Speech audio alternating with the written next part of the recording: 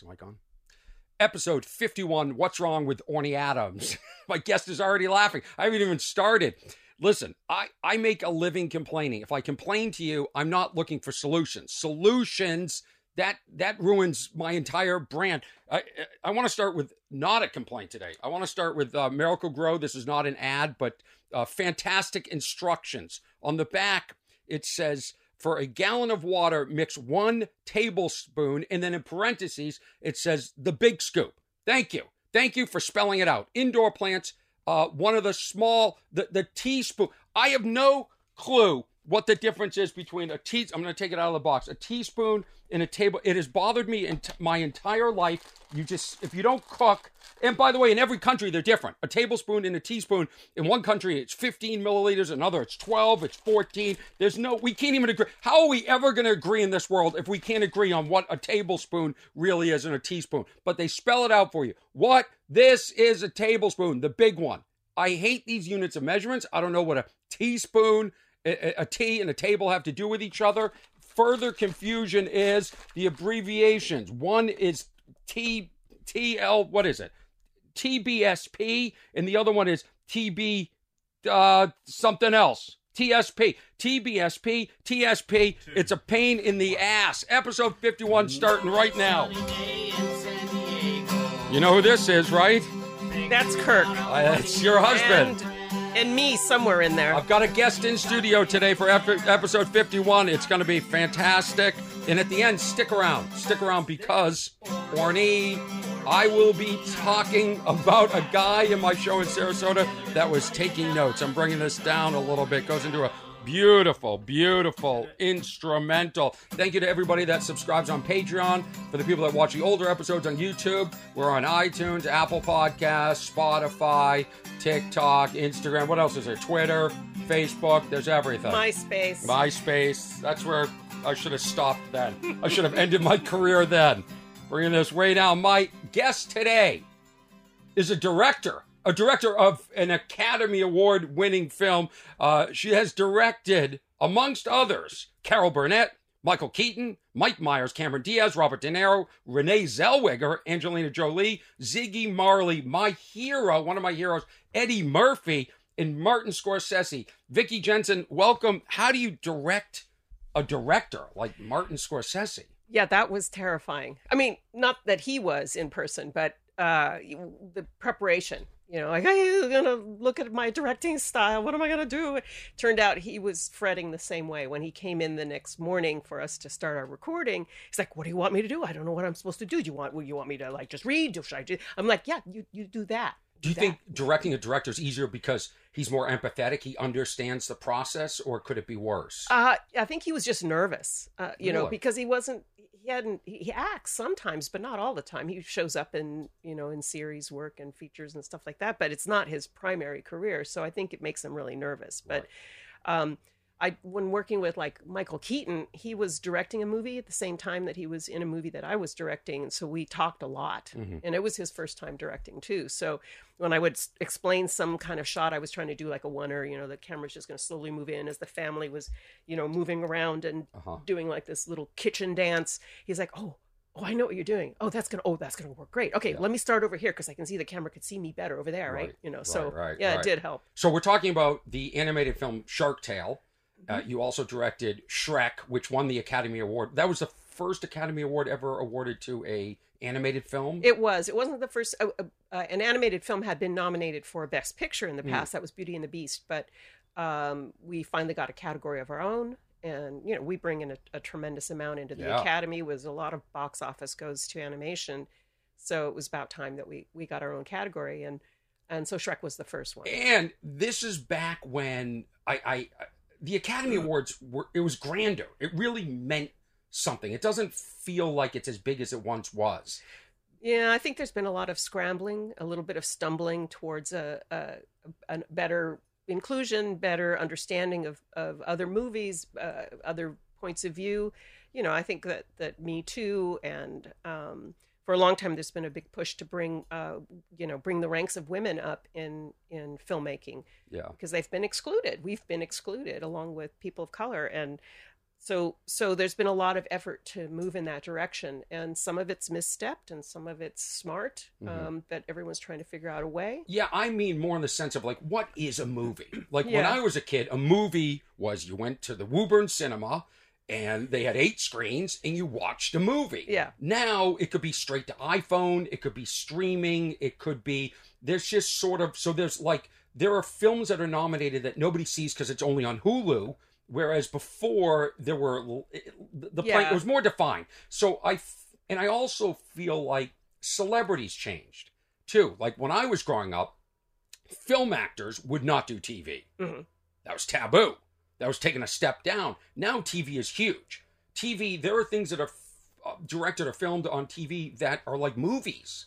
Yeah, it's amazing. We started watching Moon Knight last night. That's as well produced as any feature with Oscar Isaacs in it. What is this? What is? I don't. Yeah, it's apparently part of one of the universes. Don't ask me DC or Marvel. I know I'm a total idiot. I don't know. I can't follow half of these movies anymore because they all reference other movies too. Oh, they do. I guess it's kind of fun. It's like in the old days there were serials, right? And that's what started the whole Star Wars, Right. trajectory. But yeah, now if I sit down to watch one of these Avenger movies, it has so many characters that just sort of pop in for a second, pop out, and like, I didn't see that movie, so I don't know what you're talking about. Yeah, it's I miss the days of just like a standalone movie right. that you just go get your popcorn, settle in, and you're going to be told a story, and you don't worry about whether there's going to be a sequel or not. What are your top 3 favorite standalone movies? Oh my God! Well, it's Princess Bride. I just adore it, and if I come across it on TV, I have to finish watching it. Right. Another goofy one is The Courtchester. I don't know if you ever. Oh my God, you have to see it. Danny Kaye. Okay. And look, it's a white world. We get it. It was the 50s, late 50s, and movies were going way more verite, a little more realistic. Scorsese might have been coming up, but it was a throwbacky musical with Danny Kaye doing stupid voices and stupid bits, Right. It's fantastic. And what's your third? What is a Christmas movie? Is there a Christmas one? A Christmas Story is great. Gosh, for serious movies, Ordinary People and As Good as It Gets, I love that one. With Jack Nicholson. Oh wow! I work from home. It's fantastic. Don't come knocking. I don't care if I'm decaying. I don't care. You know that scene where totally. He keeps knocking. I use that movie all the time. We get notes in when we're Right. making animated movies, and we show our movies to the studio first, to all the other crews that are working there, and get feedback because that's our first audience, and we get to pre-edit our movies in animation, and people are always, he's so unlikable, Right. and like, so I use the example of As Good as It Gets. Have some faith in your audience that they can stand not liking the main character for a little while, but they are compelled to find out why. Huh. Interesting. Yeah. I mean, that film is one of my favorites. And, that scene, there's, like I love, because I've gone back and watched it, and it's, very homophobic. And as you watch some of these older, movies and clips and things that inspired you, you sort of retroactively like cringe, Sure. which is really strange, which brings me to a thought that I had this morning, because Eddie Murphy, one of the most likable comedians. I was in high school, it was my formidable years, and it really shaped my comedy. Eddie Murphy, Sam Kinison, George Carlin. But I wonder, because you directed Eddie Murphy. Yeah. And that's what got me thinking.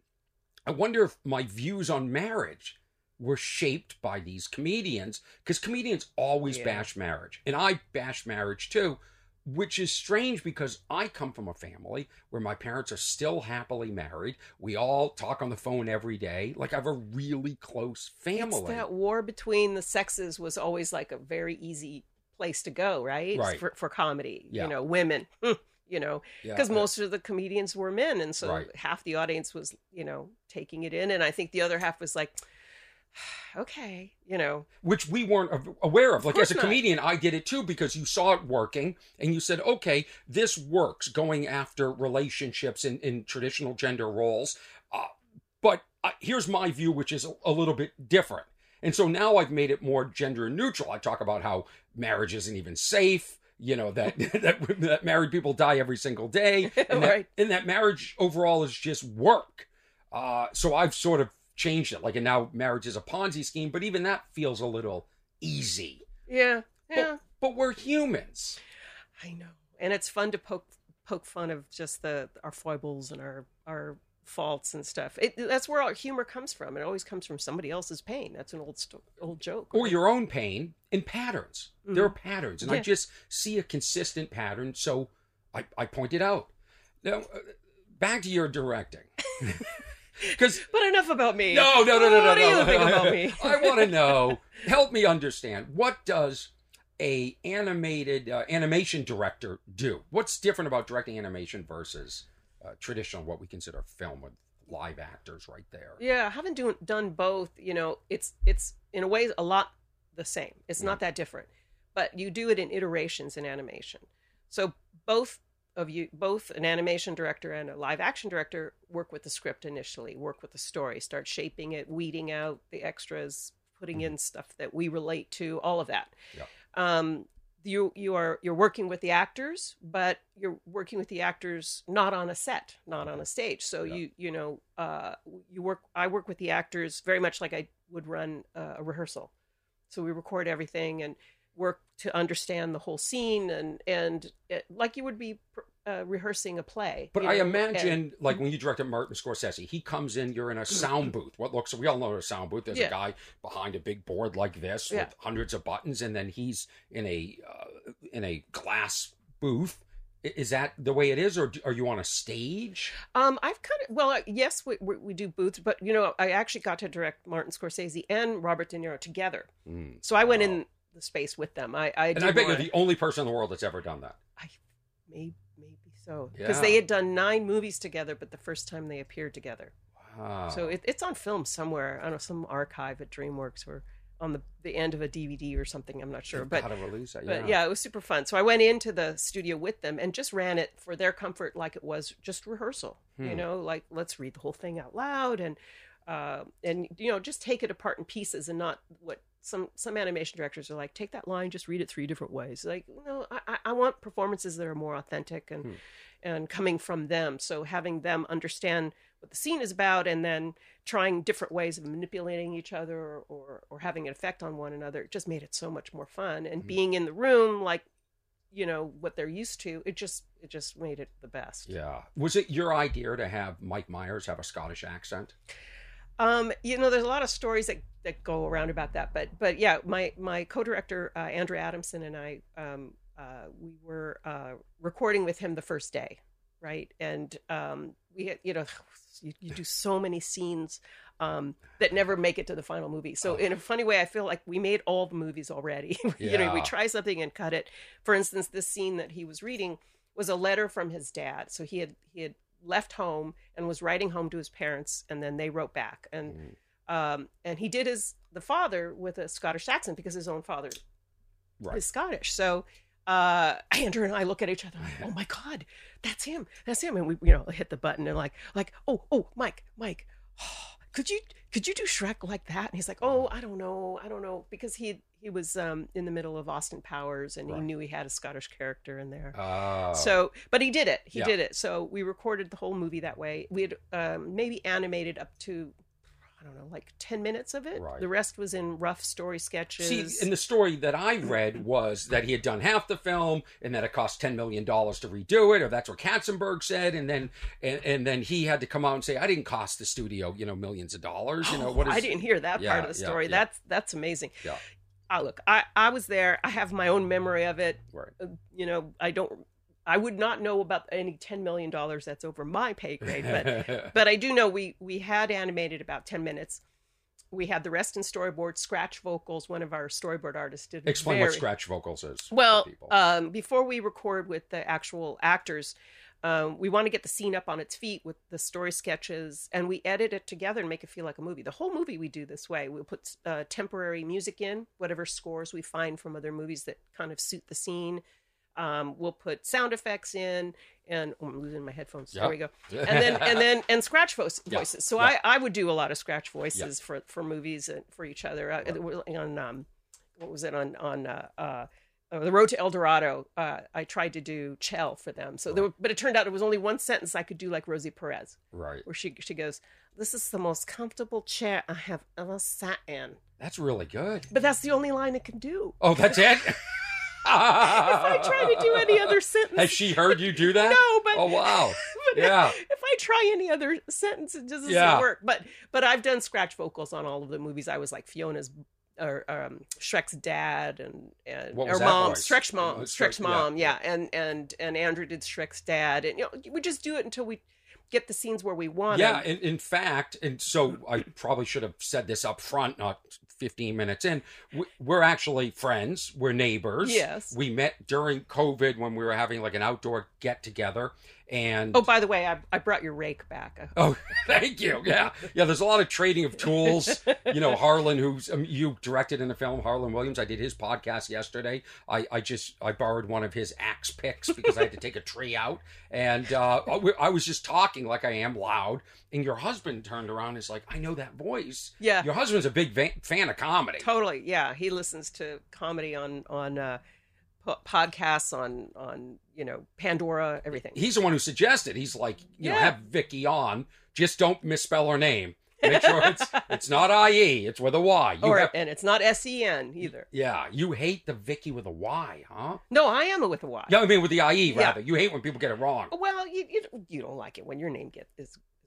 At this point, I don't. I've given up. Corny Adams. Well, sometimes it's ORNEY. Like on Yeah. Wikipedia, they had it misspelled, and I changed it. Then they changed it back. Then I changed it, and then I got banned from Wikipedia for making changes to my own page. Yeah. And I'm like, but I've got the right information. Oh wait, we didn't finish that story. Yeah. Go ahead. Yeah. Right. Oh. Yeah, about how the voice. Right. That who made the decision and why. Yes. Yeah. So we showed the movie to Steven Spielberg, who was obviously a partner. These are big names you've worked with. Yeah. Oh, it was super cool. So I went and bought like this special suit that I wanted to look good, and that's a whole other story. But anyway, so we're showing the movie to him in the theater at DreamWorks, and 10 minutes or so of it is animated. The rest is in rough layout or super rough storyboard drawings, scratch. He's seen animated reels before. Mm-hmm. So this is the funniest, sweetest movie really I've seen in this theater. But why is Mike doing an accent? And we're like, well, because, and he's like, I think, maybe off-putting, people might not be able to relate to it. Like, all right. He goes, I don't think you need the accent. So we go back to Mike and say, well, let's try it just with your own voice, which he was really actually reticent to do because from his experience, he's super analytical when it comes to comedy too, just as you are. And he, he'd done When I Married an Axe Murderer, right? And so there was the Mike that was just Mike, and then he had all those characters, and he just always felt like he was stronger when he was in a character. It was something to sink his teeth into. So when you're doing his own voice, and it maybe it felt, I don't know, maybe it was just too vulnerable. I'm not sure. But we recorded the whole movie with his own voice, reanimated those 10 minutes, which isn't horrible because it's really just with CG you can go in and just even in 2001 or 2000. Oh sure. Oh yeah. So reanimate some shots got longer, some shorter because of the new improvs. We got to get some additional material, which was awesome. So then we showed the movie about several months later again to Steven, and Jeffrey's there and everybody's there, the producers are there, and he goes, this is the funniest, sweetest movie I've seen in this theater. I still feel that way. Mike needs an accent. Come on.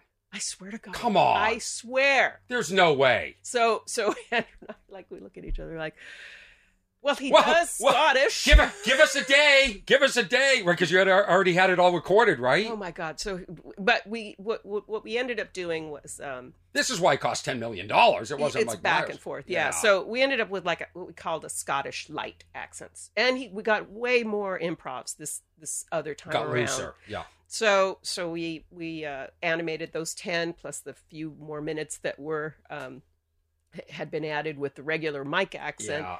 And so we went back to the Scottish accent. So don't blame anybody. I'm not blaming. It sounds like 50 people need to be blamed. I'll blame him, but it was Steven Spielberg. I'll take the hit. Did you enjoy working with Mike Myers and Steven Spielberg? I mean, were these pleasurable experiences, or is it so stressful? So it is really stressful, but it's also super fun, and it's just crazy. It's just crazy. So I mean, we don't record with them constantly. We try to keep it to a couple times a year, because it takes about 18 months once the movie goes into actual production, from the point where you start the pipeline. Shots are going in. This is amazing, because I've been watching during COVID. You're working on a film right now called Spellbound. Yeah. And that's why I started talking about how we were neighbors, because I actually had the privilege of seeing some of the scratch audio and some of the scratch animation. Don't tell anybody that. I didn't tell anybody. Oh, I didn't say. Oh, you weren't home. Kirk and I were hanging out. He went to get more beers downstairs, and I went into your computer and I hit play. And no, it's cool. Yeah, so we're doing it all over Zoom for now, but we have. I did get to pitch to a really big star in person. Who was this? I can't tell you yet. Why not? Because let's have it. He said yes, but it's not signed, so I can't.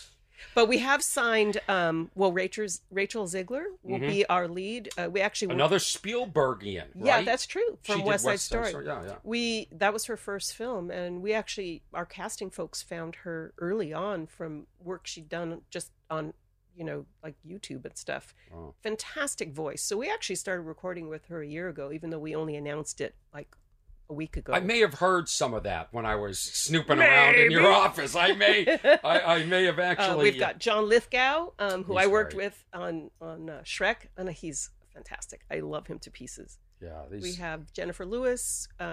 There's some other announcements coming. They've said yes, but we haven't announced yet. I don't know how you do it. Like, the stress for me, like, let's go back to Shrek. Let's revisit that, because Mike Myers was not the original voice of Shrek. There was somebody else who passed away. Am I right? Yeah. So the original voice of Shrek was who? Chris Farley. Chris Farley. I was not working on the movie at the time. I was finishing up work on The Road to El Dorado. I was one of the production designers on the movie. But I did story work as well. I did storyboards. So that's kind of how I got into directing, was, pitching storyboards. In feature film, you pitch it to a room. In animation for TV, you kind of send your storyboards in, and a director works on them. But it's more theatrical in features. So out of that experience, I became one of the heads of story on Shrek, and then eventually one of the directors. But you were not. There was another director that was involved in the project that was taken off. I am director number 5. No way, really? There were. Was there like a bullpen, like in baseball? Like next, you get the phone call, like, hello, get Jensen, get him out, get Jensen up here, get her up here. Like, you were animating on the film, weren't you? No, I was storyboarding. Okay, what's the difference? I mean, storyboarding is where it looks like a cartoon to me, right? A cartoon. It does, like a comic strip. Or something. Comic strip. Yeah, right. You break down with just rough drawings your idea of how a scene could go.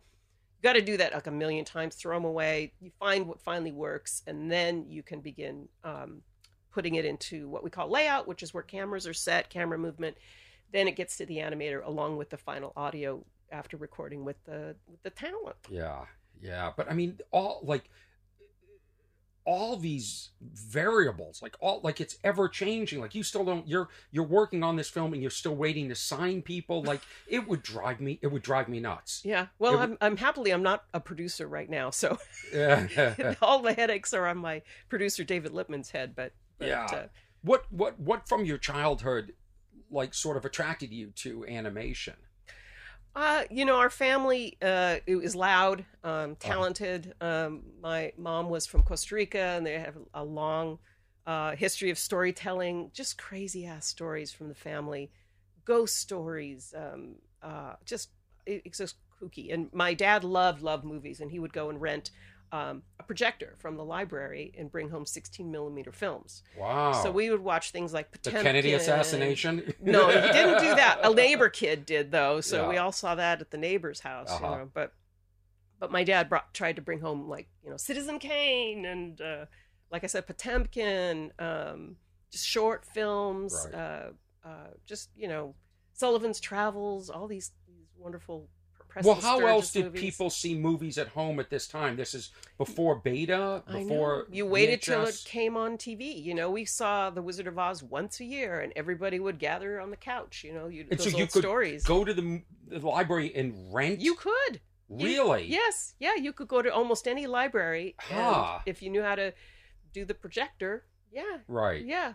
That is. So, what happens if you snap it? Because sometimes you could snap a film in the Yeah. middle and then they have to glue it together. I think and- my dad may have had some tape. Did you ever work with that the old cut and Yes, back paste and in TV animation, I was working at Universal Cartoons, and our editors were actually working with real film on old flatbeds and wow. yeah. So your dad was part of your inspiration, that you would have these family gatherings and you would watch these films, and Yeah. and you're one of how many siblings? We're 6. Anybody else go into film? Yeah, my older brother Kevin. Yeah, he ended up having quite a career in TV. He was an assistant director. He worked on Murphy Brown, a lot of really big shows. And what's the difference between a TV director and a film director? That's a good question because I haven't actually directed TV yet, so I can't imagine it'd be all that different, except very accelerated. You have Yeah. a 8-day turnaround, something like that. Right. So Shrek's 2001. It's nominated. It wins the Academy Award. Your life must change instantly. It did. It was really kind of exciting for a while. Their agents were coming, knocking on the door, Yeah, and their yeah. scripts stacked up. Oh yeah. They used to send real scripts out. Yeah, I remember that. There used to be a messenger. There would be they would say, get it in by like if you got an audition or something before like a certain time, Yeah. there was a script running service, right? They would just run around Oh town my and God. Yeah, every morning there'd be stacks outside. There were like 27 dresses and just about all these movies I keep running across on Netflix. Like, oh, yeah, I read on that one. And yeah. I think I had a meeting on that one. And then it went to, we'll send you a PDF with your name across it, so Yeah, you can't yeah. you can't sell the pages or something. And then now I've got to print the script because it took me years to figure. This is like before the iPad. Like Oh yeah, so Yeah. I don't know. I always had a computer, so well, not always. but- I like to sit there. I even now, like print paper. Stuff on it. I don't like reading books on. I had a Kindle for a while. I don't like it. Yeah. You can't remember where you are. Yeah. I Yeah. like the tactile. I know when at a certain part in the script that it happened when there's this much thickness on this side of the script. It's visual. Yeah. Yeah, it just helps you remember stuff. They say Yeah. it's better for kids too to read their assignments on paper because Right. you have your whole body is helping you remember information. And it's nice to like go in and out and turn the page and go. Yeah. It's I nice like to it. feel something, tangible. So then the next, how did you decide what project to go to from, Yeah, I at the time I was super into, and I still love it, is being John Malkovich, and I was pushing my agents to find me something bizarre and cool and weird, and they said, well, a lot of that stuff is writer director. You're gonna have to write it if you want it. Oh. But there were a few. There was this one reverse superhero thing that might have been for Jack Black, where a guy, an ordinary human, lands on a super planet. And he has no powers and becomes famous and sought after because he walks and everybody else flies. oh, that's And interesting. somehow it plays into how he can save the planet. I think it was called the Walkman. That's which great. Nobody knows what a Walkman is anymore, Right. but at the time he was using it, and I don't know. It was adorable. There was Yeah. another one called Grounded. A friend of mine, Paul Davidson, wrote that was a super villain lands on Earth and has to blend in because he's separated from his ship and his minions and that whatnot. So Or he there's a lot becomes- of going to this planet, coming to this planet. yeah, a lot of that. And I think he becomes like a science teacher at a high Yeah. school while he's trying to figure out his evil plan to get back to running the Galactic Empire. It was really that I love that one. That was great. Never got made. Had never got made. I worked. That's the other thing about this business. It just drives me nuts. Nothing I ever know gets made. it's so much doesn't. So much does and so much doesn't. Then I met Danny Rubin, who wrote Groundhog Day. Uh-huh. And we're good friends. And he had a fantastic script, and we pursued it. We kept trying to get that made. The producer was just sitting on it. One of the producers from Avatar just sat on it. Was this before Groundhog's Day or after? After. So this is what I need people to understand. It's like when people come up to me after shows and they go, you need to have your own show. You should be in movies. Why don't you write? Like I've written some great scripts. If the guy who wrote Groundhog's Day can't get something made, what chance does a guy who's Right. doing a podcast out of a 1963 Shasta trailer in his backyard got? I've got zero. There's very few like Clerks. There's very few like, I know. that breakthrough people. You got to do it yourself. I've written one about my husband's Irish band world. It's like the Commitments in reverse, and I'd love to do that one next. And I'd rather just crowdsource some I'm some good money. for $10. Okay, great. $10 great, for great. me. I'm willing to Yeah, commit right now. when you involve investors, then they get an opinion. Right. Then you're dealing with a Steven Spielberg who says no accent. Hold on, I where's the love accent? Steven Spielberg. I love him. What is he like as a person? Very nice, super nice. No, I didn't like work with him directly, but I've had so many meetings where he's there. Is he that? Does he have a powerful presence? No, he has a teddy bear presence. This is what I love about this trailer. The light just came back in, and now I believe my camera, I'm better lit. Oh, with this the sort of clouds are changing. Yeah, out they're there. changing. It's variable lighting. We shoot with variable lighting. This is very, avant-garde. It would be funny if you added a wave to that light. With like the waves, we're gonna have like wind and film noir, trash blowing by. This is cinema verite. This is someday there'll be parents showing their kids this in their homes on 16 millimeter, whatever that's. So the next big project, I'm going to guess in 2004, is Shark Tale. Yeah. So and that's another huge hit. It's so funny because I didn't intend to be a part of that. To make it a hit? No, I just didn't intend to be part of it. I thought I'd be on my way out to do live action. Because look, animation was never my goal and aim in life. Come on, you're I've seen your drawings. I draw. Fantastic. I thought I'd be a painter or illustrator or something like that. And getting into animation was like a summer job, and it just never ended. So, one thing led to another. My career grew without me even thinking about it. I never intended to make movies. Right. I found the first time I directed like an 8-minute short for I think it was Baby Huey or something like that. Like, oh, I like this. So I applied to AFI for their directing, women directors program, which was very selective. And they claimed they were looking for people outside of just, right, live action, or they wanted people with different perspectives and different backgrounds and coming at it from a different place. I thought, well, I'm an artist. I'll come out. And so I had a plan B, which was I'll apply to DreamWorks to follow this directing bug that I got. So AFI turned me down. So I applied to DreamWorks, got in, and then several years later, AFI had me come back and speak to a group of students, and I got to rub that in. They turned me down. Yeah. But didn't you work at Hanna-Barbera? I worked at Hanna-Barbera. I was a background painter on Flintstones, on the Smurfs. Wow. I mean, look, I grew up on the Flintstones. There was another iteration that came in later, so I'm not that old. But, right. But so I started, I worked my way up. I was a cell painter for a while I was babysitting. I would paint cells, and then I was painting backgrounds. Right. Then I was designing backgrounds on He-Man. And then I got into storyboard, which was the first taste of directing, because you'd get a script and you'd decide, okay, so start drawing. Right. Is this a close-up? Is this an establishing shot? I learned a lot about it feels like there's a lot of collaboration, maybe more so in animation rather than other films. Oh, it's a team sport. Yeah, these people drawing, that's a huge tonally and all that sort of. Yeah, you're directing many departments, just like you are in live action, but you can't just send prop people out to go get a spoon or a cup or a chair, or go to a location like, oh, let's use that. You have to design everything. Wow. So people come at you with a CG image of like a log. Is this the log that Come you on. would like for that Really? scene? The log has to be approved? It has to be approved. Oh, I'd go nuts. I don't know how you do this. I've been following the process. You're waiting to sign. I just want to turn the cameras on, start recording. Comics are very impatient. We want to get up on stage. We want the laugh. We wrote the joke that day. We want the laugh. So Shark Tale starred Will Smith. Did he slap anybody? I'm telling you, that guy was the kindest, most present person ever. He would drop everything and just be ready to go, and smiling, laughing, happy. Kids were always there. His brothers, it was a family affair. One time he came in and he was a little distracted. He was on the phone. I don't think it was a BlackBerry then. I think it was a little later than that. But and I had just started working with a Judith Weston, because I was preparing for live action. Who is that? She is a directing mentor.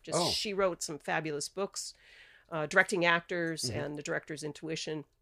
and she had classes. And right after Shrek, I started studying with her to better understand actors and how to direct them. Anyway, so I was like flush with all this crazy, exercises in my head. And so I could see he was distracted and was sort of out of his head. So I'm like, okay, wait, let me try something. Because what I always start a session is we read through the pages, say, let's read the whole thing out loud. Let's just listen to the words. Don't worry about performance. So he had started to record and was very flat, which was unlike him, because he usually just like gets in it anyway, even if it's just a run through. So I go, okay, hang on a second. Let me come in there. So I come into the booth, and I have one of our story artists who's great with voices, Sean Bishop, reading with him. Right. So I say, Sean, come here. Okay, Will, here. And I give Will a pillow. Sorry.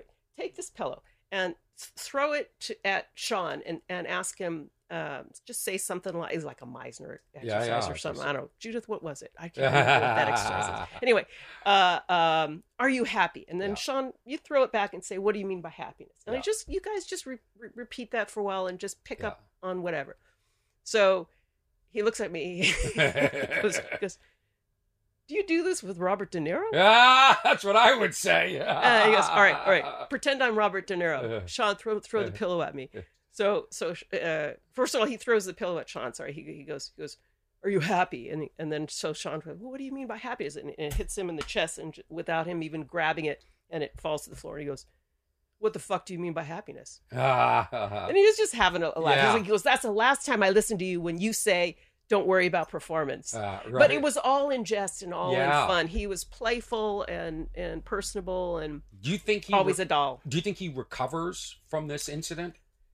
If anybody can, he can. But violence is violence, and that was very disturbing and distressing for everybody. And I know, I'm in the academy. I wasn't part of those sessions, but I can only imagine how they agonized over how to deal with it, because he's always been one of the most lovable actors. But in that moment, he sank into the body of his 11-year-old super hurt what was self. It was even scarier, more, or as that was so violent, the slap. But when he was yelling, keep your wife's mouth out, that there was a violence to that.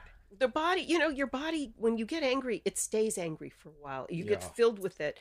And even when I have fights with Kirk, we're like, okay, I understand, and I've apologized, or you've apologized, but my body is still angry. So let me just sit with this for a second. Wait a minute. Is marriage work? Is it difficult? Is this a bit I can work on? Is there some truth to what I say? Now, why wasn't James Gandolfini in Shark Tale? I pitched to him, and he loved everything. He loved the material. The artwork was so fun. He got what we were trying to do, this sort of mobster story, but set in kind of a hip hop underwater world.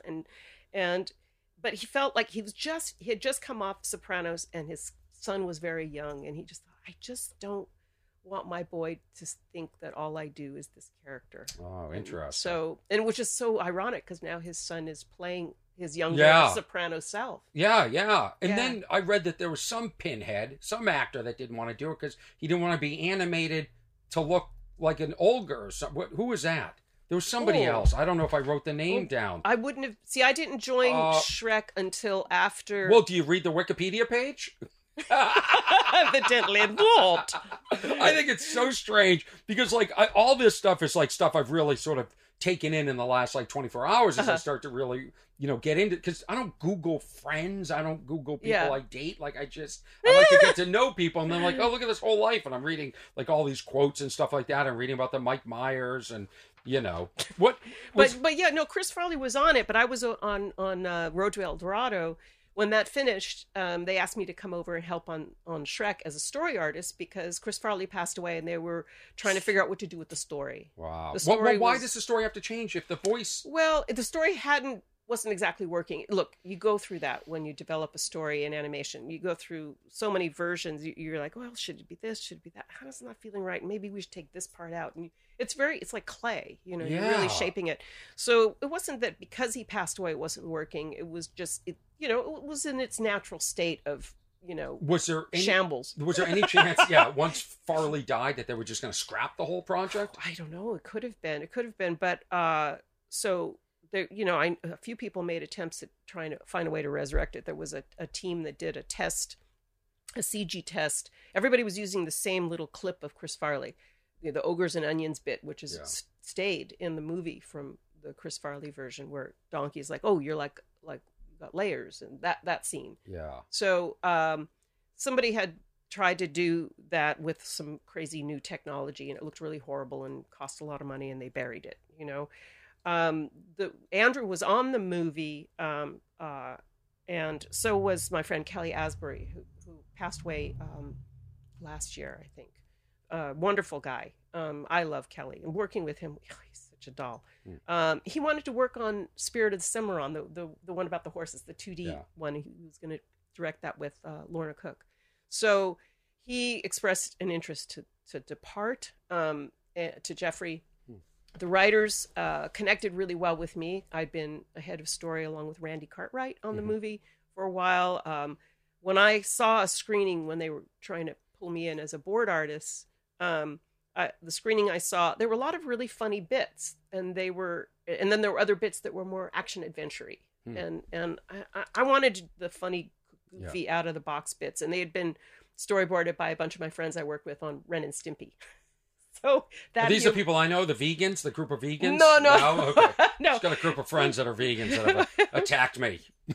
One of them was Conrad Verdon, he's a big animation director now. Yeah. Conrad Vernon, and the voice of the Gingerbread Man. Why? I would think that the studio, and we'll get back to your story, would think this is Farley's last film.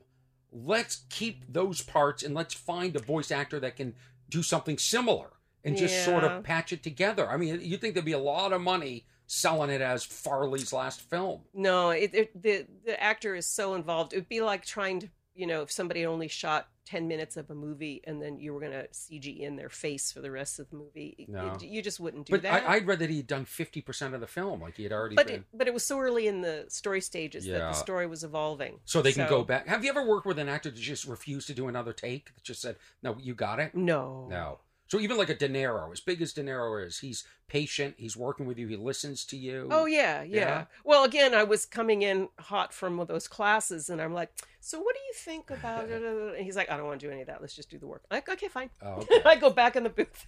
Yeah. And we start to work. But after that, he was a doll. Honestly, he had so much fun. He loved coming in to record. Yeah. What was working with Eddie Murphy, one of my heroes. I mean, and again, you have to put an asterisk because now you look back at his stand-up, it's homophobic, it's misogynistic, but one of the most likable people I've ever seen on stage.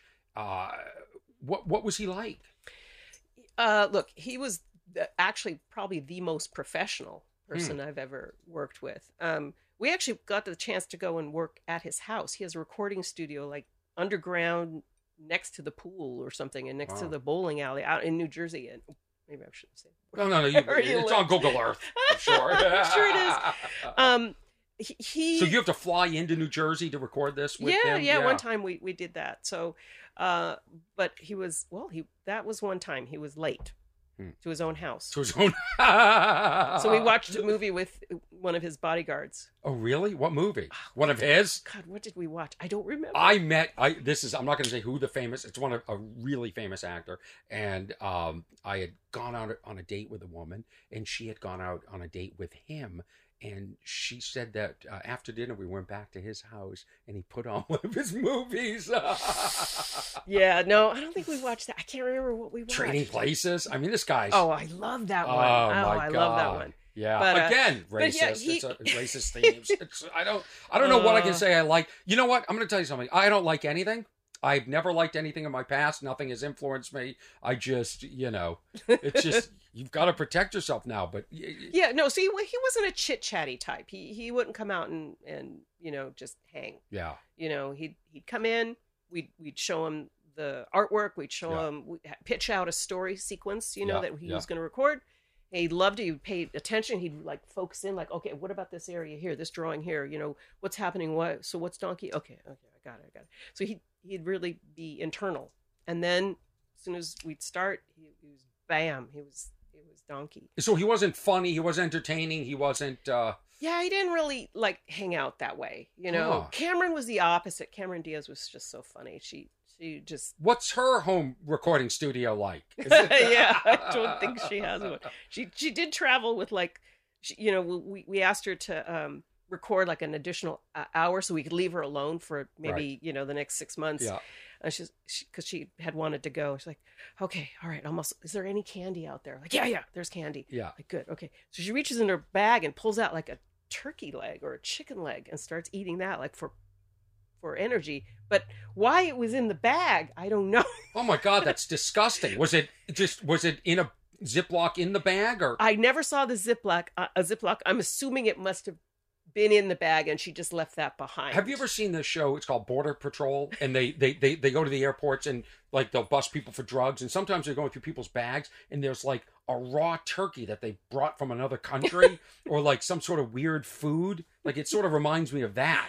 She just was prepared. I think she was Like just all totally these prepared. actors, including myself as a performer, there's some quirky shit going on, right? Like what's- Everybody's weird. Like, We're but do all they weird. warn you ahead of time? Do they go, hey, Jack Black's coming in, and just so you know, Jack does this or whatever? Like, No, he was cool. I think Mike was on a special diet, so we had to have plates of hot dogs. what kind of diet is I this? think it was an early version of keto. This is what I want to be on. Hot dog diet?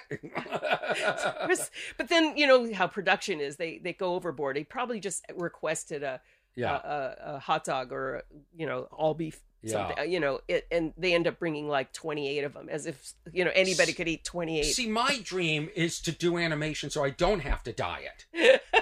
That's what I just want to get fat, and then people can come over to the trailer. You can record me here. Yeah, and then no that's- makeup involved. No. Yeah. Yeah. Yeah, I mean, I barely try anymore. You know, I'm filming something now, and I'm just like, all right, you know, I'm trying to lose the last 5, but I'm not, you know, starving. Who cares? You got a big movie coming out. It's all. There's so much content out there. Who cares? Who cares? So, how many days did you record Eddie Murphy? I was hoping there was going to be some great story about Eddie Murphy and how funny he was, and he was doing voices, and he comes down to his home recording studio, and he's wearing the blue leather suit. I'm going to share a very good. weird one. Okay, good, This great, is a weird story. great. So, man, I'm going to get in trouble. What are they going to do? Take my birthday away? No, he came in to record. Mhm. Suit, diamond earring, awesome, looks sharp, very low key, very low key. We start recording. It's kind of mellow. And he goes, "Excuse me a second." Goes out to the car. Comes back full of vim and vigor and energy. Oh, Okay. uh-huh. So, and we record for another hour. Maybe and then a chicken leg he had. Same thing happens. Goes out. So we move on to the next sequence after lunch, and I come in to talk to him about the sequence and the Yeah. pages. Like here, you know, we're just going to pick up these lines. Blah blah blah blah. And then as I'm leaving, I go, so can I get you anything? And I look straight at him, like, Coke. And then he's looking at the pages. He looks up at me, lifts an eyebrow, and I go, Coca-Cola? Ballsy. And then he's like, Wow. well, those were the days. Yeah, I guess I missed it. I don't know. I I'm never- not saying. I'm not All saying. right, It you're was just saying like he It was my. maybe went out. He had a chicken bone. You know, not the what did Cameron have? A turkey. Chicken leg. Chicken leg, a Drumstick. turkey. Yeah, maybe he was eating that. Yeah, who knows? We're not going to I say, don't you know. know. I don't want to say. So you're not on social media, right? Like if people No, I are- am. Oh, you are. What do you want? On Instagram. Follow me there because I Insta? give. I've got lots of artwork there from my movies because I do a lot of artwork. I know. I see it at your house. It's fantastic. It's Production really good. design, art directing, storyboards. You'll find all that stuff on it's on Instagram. I'm Vicky Jensen 1. I don't know why I got stuck with a 1. Who Somebody took took your name? Yeah.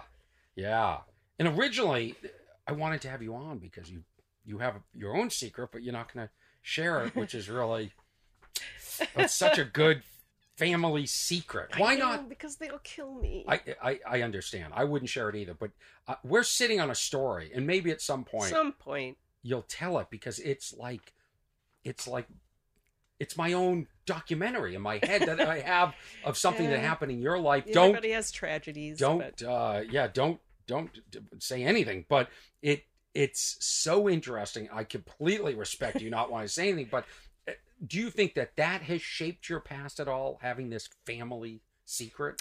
Yeah. Oh, yeah. I think it does. Stories are told and lies are kept. So stories are not told, so there are secrets. I'll say I'm named for my dad's psychiatrist, Victor. I don't know his last name. So wow, that's interesting. So because of all this, but look, every family has their tragedies and their dark stories. And back in the day, you didn't share that with kids. So one or two of us would find this out, and then they'd be the one to break the news to the others because it was kind of like a scoop, right? And then that sibling ends up really despising you for many decades because you're the one that broke that news and somehow became associated with it and blamed and like, but wow. I thought you knew. So there's a lot of family drama behind the secret. Always. Yeah. Always. But what I don't understand is why isn't this being brought into some project or film? Like, not talking about your secret, but just a film about family secrets. Well, the one I'm working on right now is about a family going through a real Spellbound. hefty transition. Yeah, spellbound. And so we found an allegory for that transition. And in this case, it's a young girl, a princess of Lumbria, whose parents, the king and queen, are suddenly turned into beasts by a horrible spell. And she believes she's the one who can break it, not only to change them back, but to save her kingdom from the darkness that's spreading over the kingdom because of this spell. Don't they have to fall back in love in order to break the spell? Is that? Well, we're trying not to do the. Don't tell me I just gave away the entire movie. Don't tell me it just cost the studio millions of dollars. But yeah, I mean, she's seeking a happy ending, and she does get one, just not quite the one that she thought would happen. It's a musical with Alan Menken and Glenn Slater doing the songs. Fantastic. Chris Montan, who was the music producer on everything you can think of, from Aladdin and Beauty and the Beast. It just all the. How much fun is this? This is the funnest thing ever. Hard work, but super, super fun. These guys are great. When is the last time you directed a feature film like this, an animated film? Not since Shark Tale. There were two I was developing at DreamWorks. There was a big transition in leadership there, so a lot of movies got shelved, and so the one I was preparing for production got shelved. Wow. So you didn't. I thought maybe you took time off.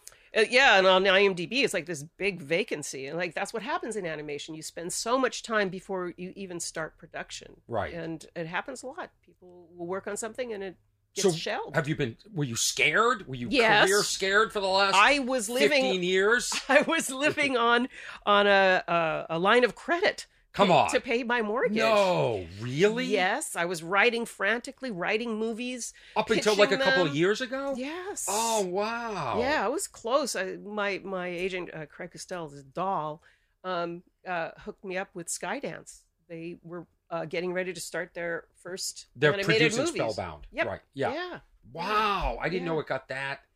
See, it's so interesting. You don't know what people... I figure you do a movie... like Shrek, you never work another day in your life. That there's just ordinarily that would be true. So when I went into live action, I met on a lot of movies. Didn't get anything until I met Ivan Reitman and his team at Montecito Pictures, and he said yes right away to this quirky little movie, a script I'd been sent called Ticket to Ride, and it was so similar to my family. It was just this quirky ass family.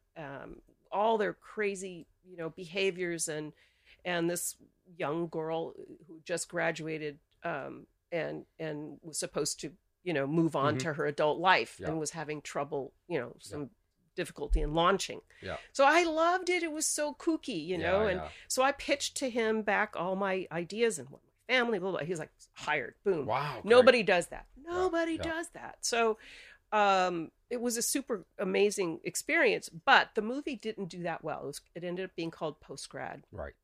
And we were paired with an arm at Fox that was called Atomic Pictures or Atomic Bomb. I can't remember. Anyway. And they had a different take on the movie than I did with Ivan. So we wanted this quirky little thing. Right. And I I had a friend score it, and all this stuff. And they wanted something more like Legally Blonde, and the Right. movie just wasn't that. Yeah. So there was a lot of. But it was hot, and that's what they chased. So yeah, so there was some Legally creative Blonde. differences, and that division dissolved before our movie came out, so we were Ah. effectively orphaned. So it was universally panned. Ah. The I reviews haven't seen it. were horrible, Oh. except Roger Ebert said he gave it 3 stars and wanted a sequel. I love it. And Roger Ebert defended me at a time. So, did he really? Yeah, he did. Yeah, he's awesome. Yeah. He was awesome. Yeah, he Yeah. was. That's But that led to me going into director jail. yeah. Women don't get out of director jail. Really? Looks like Not you did. back in the day. Looks like you but did. for animation. How does that but- happen? There's an actual jail for the female. So they segregate the female and the male directors because this Right. director, Yeah, you jail don't for get the men, too. scripts, you don't get the Oh. meetings. It's around this time that only Craig Castell really stood by me, yeah. and so he And he became my agent, And I'm I sure adore him. you're thinking I'll just develop my own projects. I'll put I my did. own money into Yeah, I did. I put a it's- lot of money. Yeah. Oh my God, I chased this one movie at Warner Brothers. But this was before post grad. I was trying to do like what Zack Snyder did. Like he created a teaser for Yeah. 300 and to show them what he was doing. So I tried to do the same thing for this movie based on the books of Alfred Kropp. He was like a modern day kid, a Right. knight. He was going to become a knight, but like as if Knights of the Realm still existed today as a secret spy organization. Oh. It was a super cool book Yeah. series, right? So I swear to God, I spent probably close to $30,000. I did a previs test to show as a woman I can direct action. So it was Yeah. this cool motorcycle chase, right? So we did it with CG as previs, pre-visualization. Mhm. I had a movie poster made to show how Yeah. cool it could be, and all kinds of stuff, right? And I can't believe what I did. And then, so I go in there and I pitch to And the whole head time of you're Warner's. cheerleading yourself. I got this. I I'm had going to take managers, the world. Yeah. I had agents, Yeah. and they're all like, "This is amazing, this is fantastic." Yeah. I go in there, I pitch it, and I meet the head of Warner Brothers, and he's like, Peter Roth? "No, Oh. back then, Kevin something. Oh. I should remember the last name. My brain is like a sieve." And so he goes, "Wow, this is great. This is Yeah. great." And he looks at his assistant like, did we actually buy that series? And like, no, we didn't. Oh, well, anyway, thank you. They didn't even fucking own Wow. they didn't even Yeah. have the rights. The rights. Yeah, that's crazy. The rights. I don't see. This is why I don't know how. I don't know how I do what I do, and you know what I mean, and keep my spirits up, and yet I get to perform every week, and I get to do stuff like this. It's just like at some point, like I was on that series Teen Wolf. We're doing the movie now. I enjoy just getting a script and just showing up. You don't make as much money, but you're not involved in every sort of like. It's hard. I've been on this movie 4 years, Yeah. almost 5. Longest I've been on any movie. This And- one that you're working on now. Yes, This has been going on yes. for 4 or 5 years. Yes. So what? Not because I'm bad. So what got you? I know. Not because I'm inept or What anything. got you out of jail? Well, this did. Somebody gave you I a did shot. I did some web shorts, some comedy shorts, Yeah. and I did a pile of commercials for Old Navy for a little while there. That was after Postgrad came out, so that was fine. Yeah. Anonymous content. At that time, I was the only woman director they had. Huh. I had a campaign. We did over 40 commercials, and they kept telling me, "You don't understand. Directors don't get the entire campaign. A campaign is created, and then we'll put different directors on it." Yeah, So I did all the Old Navy commercials with the mannequins that had personalities. Yeah, so you're very cognizant. You're very aware being a female director because you keep saying woman. Like if I showed up and you were directing me, I would just think you're a director. I Well, don't. good. I would hope that was true, and I believe one day we will get there. And I didn't go in thinking I'm a woman director going after a movie. Because you I have feel no. that. You feel well, late in the last few years, yeah. Huh. I met on Mulan, on the new Mulan. Again, I prepared for that. I made a book of art Right. of stuff, Right. and just. And the producer I met with was like, "Boy, you're saying all the right things. This is Yeah. really great. It's just that my higher ups are kind of risk adverse."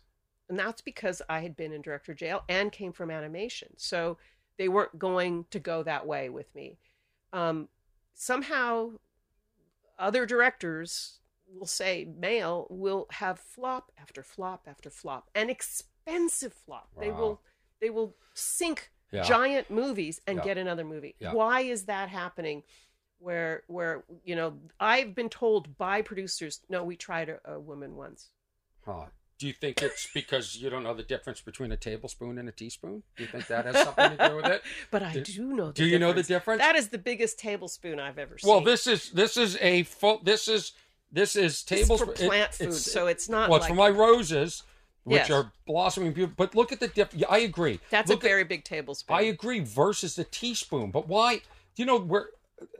This is it's ridiculous. Just say big scoop, little scoop, right? Yes. That's what it comes down to. Let's end on a very light note. This is Vicki Jensen. You're amazing. I was only going to do a half hour. We're at an hour. I'm not going to edit this. My father's going to be upset. You know, I got criticism on episode 49. My dad said no podcast should be longer than 30 minutes. Oh. That was his feedback. Sorry, so Dad. then I tried on 50, and that was like 44 minutes. So I hope my dad finds this. My dad and my parents both love when I interview people. They think this is what I should be doing is just interviews. And we still haven't finished half the stories. No, is there another one you want to tell No, before no. we get out of here? You can come back.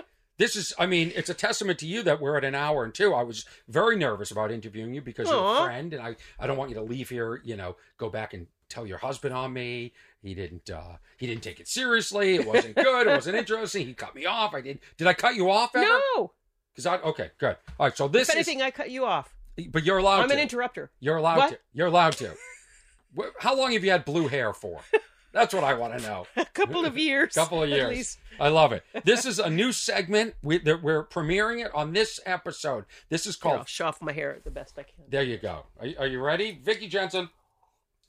Director, I want to thank you for for coming on to What's Wrong with Orny Adams. Coming to Big Yellow. I call the podcast studio Big Yellow. Yeah. It's actually The Shasta. the Shasta. You had a Shasta. I had a Shasta. We had a Shasta. That you actually but not this used. big. Yes, yes. Oh, this this is is- one I don't know how you get out of your yard. With Well, a crane. It was craned in. Yeah. But I don't want people to know that. Sorry. Yeah. And in my basement, I have a secret voiceover studio. This is a new segment. You finally snorted. That's how I know you're enjoying yourself. 5 questions. Yes. Your husband has always wanted to ask you, but would rather I ask you. Did you talk to him? Oh. You set me up. Question number 1. Have you seen my other fleece glove? The story is she borrowed just one to hold something cold, and I've never seen it since. That was And they're only my a week favorites. ago. It will turn up, I promise. Where is it? I'd like if to know. I knew that, he wouldn't be asking you. Well, is it in the house? Is it? Yeah, it's somewhere in the house. No chance you threw it out. I do I get credit for finding everything? I don't know. I'm not at your. Because like, where's the milk? Top shelf of what? The fridge. Right. So I know where everything is. I lose one thing. Where could it be? What were you holding that was cold? I still can't figure it out.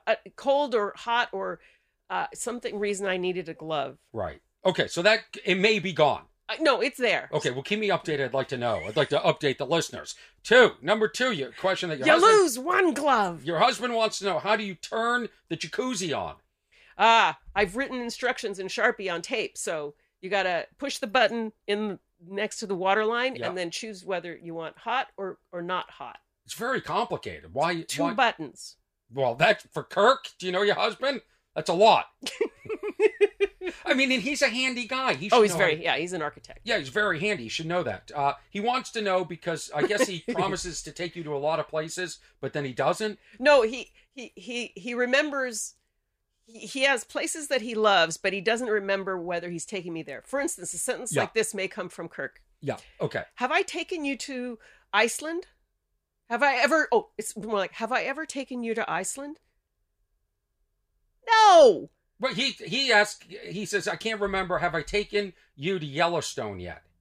This is a typical question. Yes, he has. But he's serious about this. Yes, he's serious. But it doesn't matter what country. He'll go, have I ever taken you to Australia? If he's thinking about going to Australia, have I ever taken you to Australia? No, because you haven't been there either. But does this worry us? Is this signs of dementia? No, is it's this just, early signs it's of... just he's happy. He lives in a very good golden happy bubble. He really does. Yeah, he lives in a very happy bubble. And it doesn't take much to make him happy. Like last week, I was concerned. I've got a beer fridge here in the Shasta for some guests or if I have people over, and I bought some of the beer pre-COVID shutdown, and I thought I had read online that beer can go bad. And so, like one of those spammy, you might be storing your beer all wrong. So I invite, he's Irish, he's an expert. He's so happy just testing different beers. Yeah. Number 4, the 4th question from your husband. Can eggshells go in compost? Yes, they can. They can. Are you sure? Yeah, I've put them there. Yeah, I crumble them up a little first. Yeah. Because you'll see big pieces otherwise once you have soil and you're planting your roses and you'll see big shells. I think the real question is, can eggs go in a garbage disposal? Oh, gosh. I don't know. I don't think they clog easily. They clog easily. Not good. And the 5th question of the new segment, 5 questions your husband has always wanted to ask you, but would rather not, rather I ask you. Number 5. Mom has decided she wants to live with us full time forever. Are you okay with that? I'm okay with that. I'm already sad. She's going back tomorrow. Well, to I think Seattle. Yes, and I've been sad for several days. Yeah, Kirk's mom has been staying with, and she's this beautiful young. She's a pocket mother-in-law. I can fit her in here. Yeah, but she. In fact, Diane. She's in there. There she is. Pull out your turkey bone. She gets dressed up like for the Super Bowl. She dresses to the nines. And she drinks for everything. More than me and Kirk combined. And she's got a mouth on her. Yeah. She really does. This is your husband. Randy and Sassy. Yes, this is your husband playing the theme. And at the theme I played at the beginning, that wasn't it, this is you guys actually on a boat. Yeah, we're on our boat. In San Diego. Yeah, and that's your husband, Kirk? Yeah, and I jump in there somewhere. At the end, yeah. Yeah. Wow. Squawking. There you go. I'm going to bring it all the way down. I want to thank you very much for coming in. Oh, super fun. This is really fantastic. Thanks. Yeah. Thanks. So thank you. And stick around. I'm going to talk now about a guy in Sarasota was actually taking notes during my show. I caught him. I put the clip up on Patreon, but I'm going to discuss it here on the podcast. And then once again, this is going to be the longest podcast ever. So, great. Sorry, Dad. Welcome back. Episode 51, What's Wrong with Orny Adams? I want to thank my guest, Vicki Jensen. I don't think that could have gone any better. I really enjoyed talking to her and just really interesting stories. Find her on social media. So watch her new movie, Spellbound. You've probably seen Shrek and Shark Tale, but thank you for being honest. And, the episode started it was a little clunky start for me because I was trying to do a bit about tablespoon versus teaspoon because it drives me nuts. I've never really known the difference. I know that a tablespoon is bigger, but, when you're doing a recipe or you're in the heat of the moment, the abbreviations are just too similar. That's what I was complaining about. Tablespoon, they do a capital T, and then it has a B in it. It's like TBSP. Whereas a teaspoon, TSP. But they sound similar. The abbreviations are similar. It's just too similar. Like, I don't even know what is a teaspoon? Why did they come up with This is what I was trying to get at. Like, why not tablespoon and coffee spoon? Just make them different. But anyway, I was excited because Miracle Grow did it right. They said tablespoon for the snobs that can tell the difference. And then for the idiots like me, they spelt it out. Big side of the scoop. Big side of the scoop. Look, here's the scoop. I'm showing people. And then we're going to get to my clip in Sarasota. Here's the big side of the scoop. And and I forgot to wash my hands after touching this before. And then I went inside and ate some almonds. And I've got rose fertilizer all over me. So now I'm probably going to grow roses. Anyway, thank you. Thank you to my guest, Vicki. And thanks for sticking around. On my Patreon, and by the way, if you want to keep in touch, the address for this podcast is what's wrong at ornyadams.com. You can go to teamwhatswrong.com. That's a website that has all the links for where the audio is, basically Spotify and Apple iTunes and Google and some other places. The video for this will be up on Patreon. It's $5 a month. You get all the episodes. You support me. I appreciate it. It's patreon.com/Orny. Okay?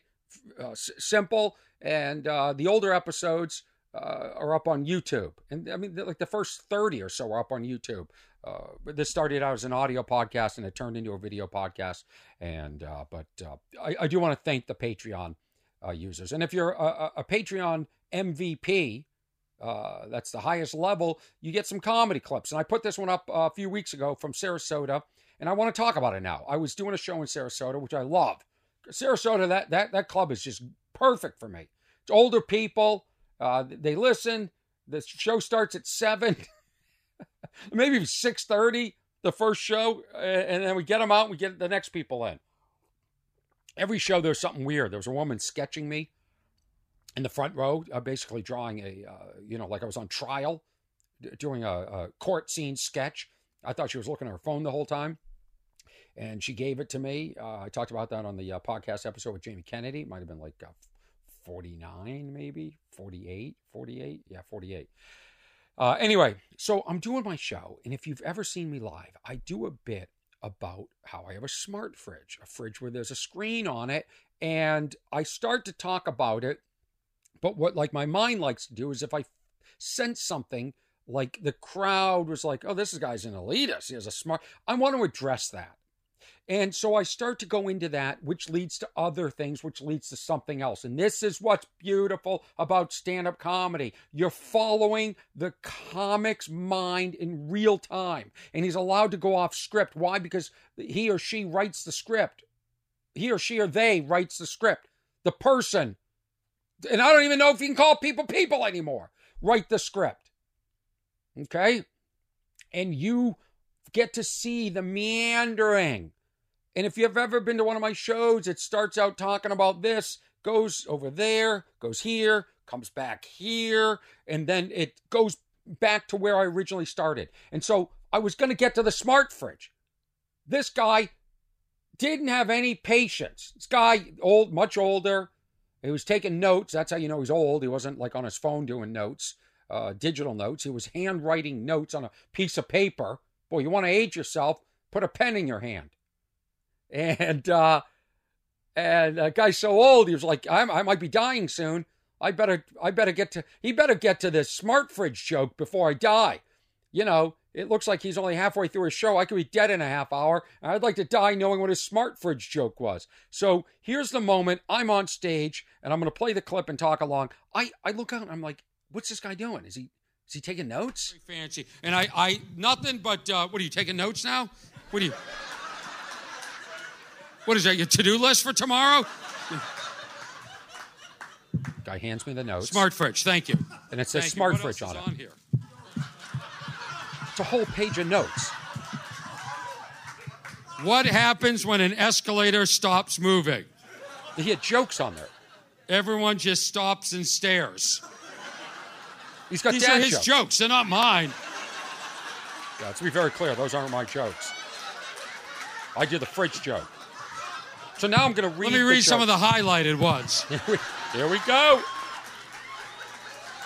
I'm going to stop it for a second. You hear the audience. The audience is going nuts. And why? Because this is a real moment. They know this isn't scripted. This is what's beautiful about a show. This is what you really don't get when you watch specials. When you sit at home and you think, oh, I can just watch a special on TV and it'll be as good. No. Go to a comedy club. I can tell you, you could see me 10 times in a row. You'll see the basic structure, the basic shell of an act, but you'll see the meandering. You'll see where the mind goes. You'll see beautiful moments like this. This is what makes comedy great. I encourage people to go see live comedy. Listen to the visceral reaction, the cheering, the moment we're all sharing. Because this old codger, is that the word? This old guy was taking notes.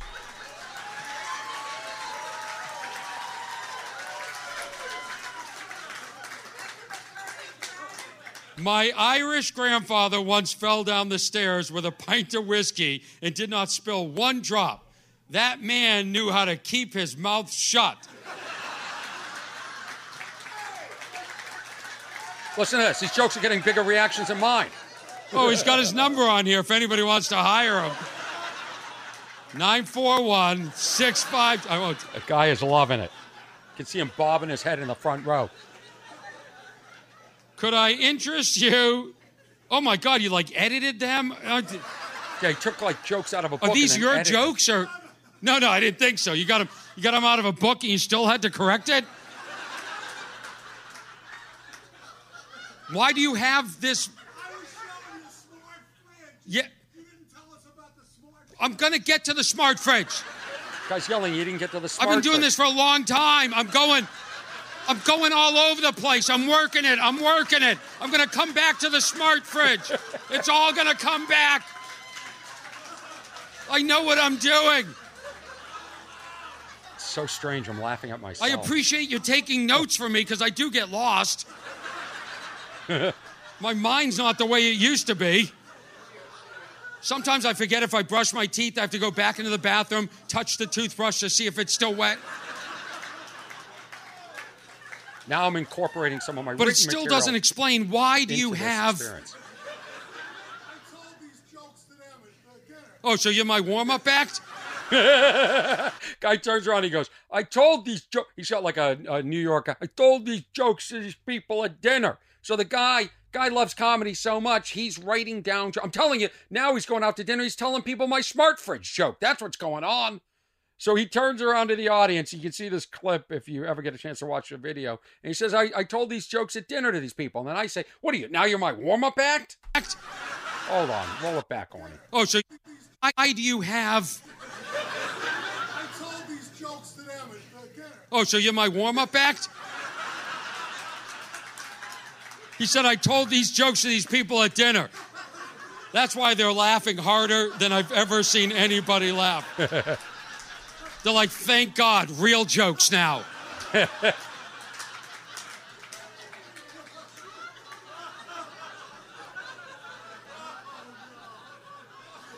I hate stair lifts.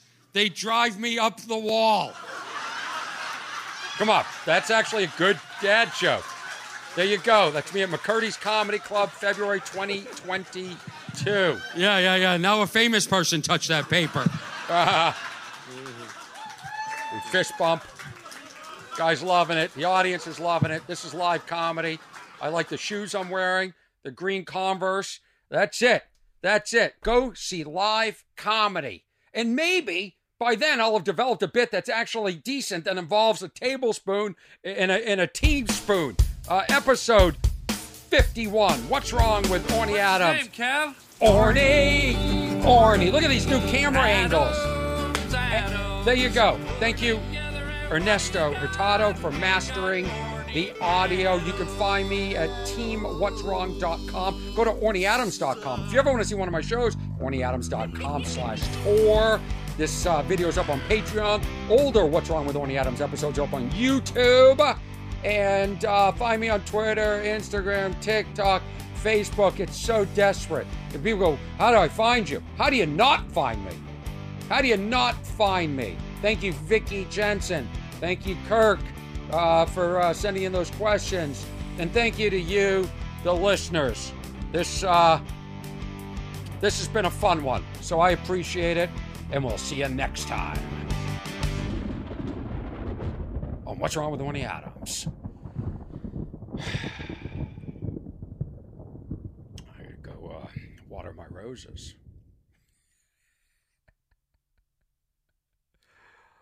Now I'm laughing alone in a trailer.